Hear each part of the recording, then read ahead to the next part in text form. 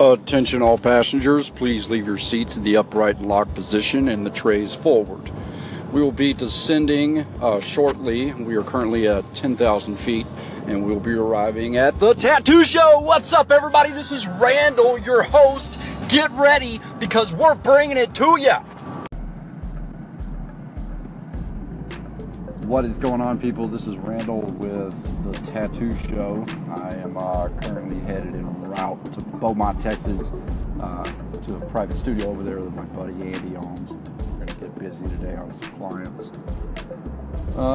Today's topic, we're going to get right into it, is going to be how your artist gets paid.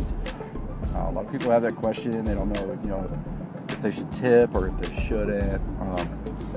All that fun in and out stuff. We'll kind of give you a couple of little insiders here, but not too much, right? Because I can't get jumped next time I go to a tattoo convention by all the artists. I don't want that to happen to me, so I'm just going to tell you just a little bit. Okay, so you either have normally booth rental, which means typically you have a set price each month. You pay it to the house owner, the studio owner, and that's it. Sometimes the studio, when you're doing booth rental, may offer like some supplies. They'll supply some paper towels or something like that, gloves or not. Every studio is different, of course. And then on the other side of that, you have commission.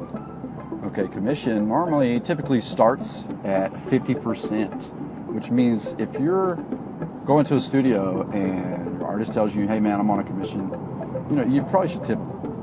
Definitely. Even if he's making 70%, he's still giving 30% of what you pay him. You get a $100 tattoo, this guy's getting $70. Simple as that.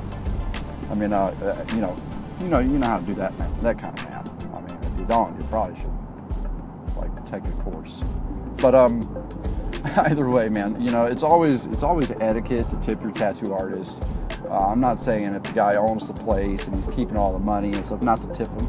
No, because you tip based on how well your session was, how good of a job your artist did. Was his hygiene good? All this stuff, man. If the guy does great work, the session was awesome, but his breath smelled like he gave a turd a BJ, then you probably shouldn't tip that much. Maybe give him like $3 or something. I don't know. But I probably shouldn't have said that on the air, so I don't know. Whatever. I mean, it's just etiquette, right? You want to tip your tattoo artists. Take good care of them, man, because they're taking good care of you. I hope. So, I'm going to give you guys a couple topics today because each one of these topics is short and sweet. Exactly. That's how I like my women too. Short and sweet. Anyways, this is Randall until probably around noon, or I don't know. I might do another one here in a second. We'll see. Love you guys.